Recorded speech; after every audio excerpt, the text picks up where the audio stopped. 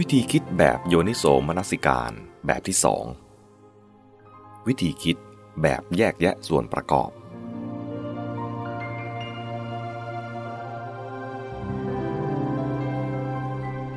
วิธีคิดแบบแยกแยะส่วนประกอบหรือกระจายเนื้อหาเป็นการคิดที่มุ่งให้มองและให้รู้จักสิ่งทั้งหลายตามสภาวะของมันเองอีกแบบหนึ่งในทางธรรมท่านมักใช้พิจารณาเพื่อให้เห็นความไม่มีแก่นสารหรือความไม่เป็นตัวเป็นตนที่แท้จริงของสิ่งทั้งหลายให้หายยึดติดถือมั่นในสมมติบัญญัติ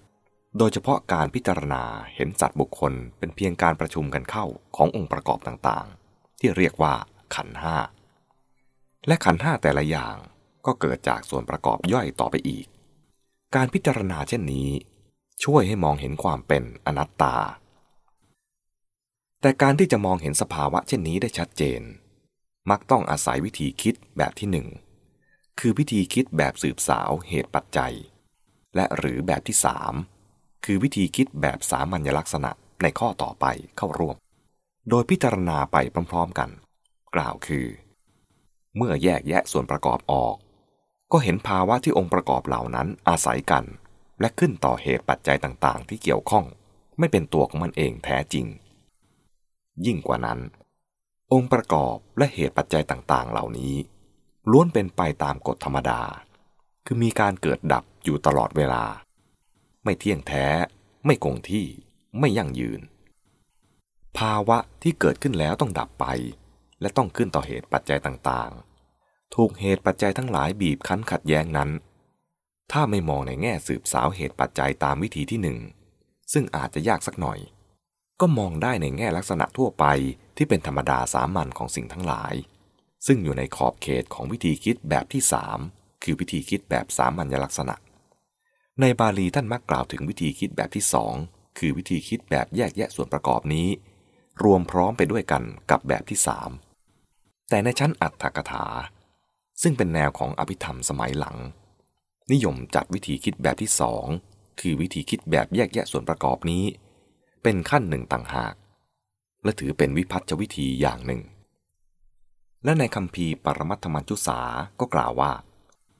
การแยกแยะดูตามเหตุปัจจัยแบบปฏิจจสมุปบาทก็ถือเป็นวิพัฒชวิธีเช่นกันนอกจากนั้นยังนิยมจำแนกขั้นพื้นฐานโดยถือนามรูปเป็นหลักยิ่งกว่าจะจำแนกเป็นขันธ์ห้าทันที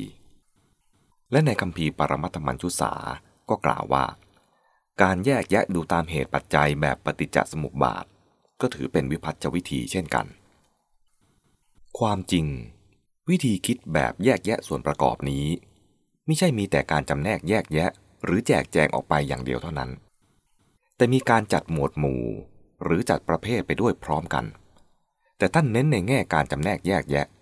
จึงเรียกว่าวิพัฒชะถ้าจะเรียกอย่างสมัยใหม่ก็คงว่าวิธีคิดแบบวิเคราะห์ในการบำเพ็ญวิปัสสนาตามประเพณีปฏิบัติที่บรรยายไว้ในชั้นอรรถกถาเรียกการคิดพิจารณาที่แยกแยะโดยถือเอานามรูปเป็นหลักในขั้นต้นนี้ว่านามรูปววัฏฐานหรือนามรูปปริคหะบางทีเรียกว่านามรูปปริเฉดบ้างสังขารปริเฉดบ้างคือไม่มองสัตว์บุคคลตามสมมติบัญญัติว่าเป็นเขาเป็นเราเป็นนายนั่นนางนี่แต่มองตามสภาวะแยกออกไปว่าเป็นนามธรรมและรูปธรรมกำหนดส่วนประกอบทั้งหลายที่ประชุมกันอยู่แต่ละอย่างว่าอย่างนั้นเป็นรูปอย่างนี้เป็นนามรูปคือสภาวะที่มีลักษณะอย่างนี้นามคือสภาวะที่มีลักษณะอย่างนี้สิ่งนี้มีลักษณะอย่างนี้จึงจัดเป็นรูปสิ่งนี้มีลักษณะอย่างนี้จึงจัดเป็นนามดังนี้เป็นต้นเมื่อแยกแยะออกไปแล้วก็มีแต่นามกับรูปหรือนามธรรมกับรูปธรรมเมื่อหัดมองหรือฝึกความคิดอย่างนี้จนชำนาญในเวลาที่พบเห็นสัตว์และสิ่งต่างๆก็จะมองเห็นเป็นเพียงกองแห่งนามธรรมและรูปธรรมเป็นเพียงสภาวะว่างเปล่าจากความเป็นสัตว์บุคคลตัวตนเราเขานับว่ามีกระแสความคิดความเข้าใจที่คอยช่วยต้านทานไม่ให้ความคิดอย่างหลงไหลหมายมั่นติดสมมติบัญญัติมากเกินไปตัวอย่างการใช้ความคิดแนวนี้ในบาลี พึงเห็นดังนี้ในวชิราสูตรสังยุตตนิกายสขาตวรรค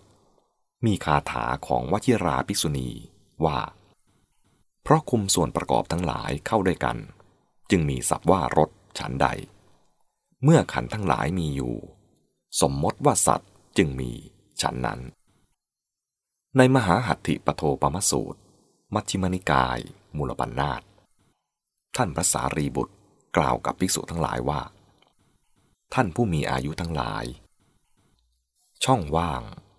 อาศัยเครื่องไม้เถารัดดินฉาบและหญ้ามุงล้อมเข้าย่อมถึงความนับว่าเรือนฉันใดช่องว่างอาศัยกระดูกเอ็นเนื้อและหนังแวดล้อมแล้ว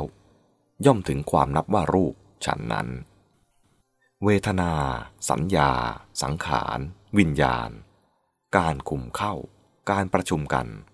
การประมวลเข้าด้วยกันแห่งอุปาทานขันธ์ห้าเหล่านี้เป็นอย่างนี้ในเพนปินตสูตรสังยุตตนิกายขันธวารวรรคพระพุทธเจ้าตรัสกับภิกษุทั้งหลายว่าภิกษุทั้งหลายแม่น้ำคงคานี้พึงเอากลุ่มฟองน้ำใหญ่มาคนตาดีมองดูเพ่งพินิจพิจารณาโดยแยบคายเมื่อเขามองดูเพ่งพินิจพิจารณาโดยแยบคายก็จะปรากฏเป็นแต่สภาพว่างเปล่าไร้แก่นสารเท่านั้น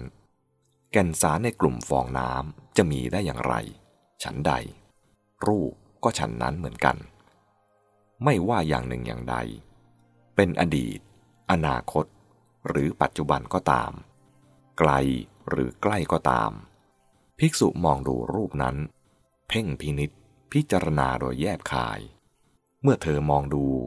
เพ่งพินิจพิจารณาอยู่โดยแยบคายก็จะปรากฏเป็นแต่สภาพว่างเปล่าไม่มีแก่นสารแก่นสารในรูปจะพึงมีได้อย่างไรต่อจากนี้ตรัสถึงเวทนาสัญญาสังขารวิญญาณและมีคาถาสรุปว่าพระอาทิตยพันธ์คือพระพุทธเจ้าได้ตรัสแสดงไว้ว่ารูปอุปมาเหมือนฟูมฟองแม่น้ำเวทนาอุปมาเหมือนฟองน้ำฝนสัญญาอุปมาเหมือนพยับแดดสังขารอุปมาเหมือนต้นกล้วยวิญญาณอุปมาเหมือนมายากล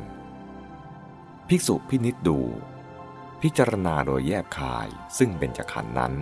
ด้วยประการใดๆก็มีแต่สภาวะที่ว่างเปล่า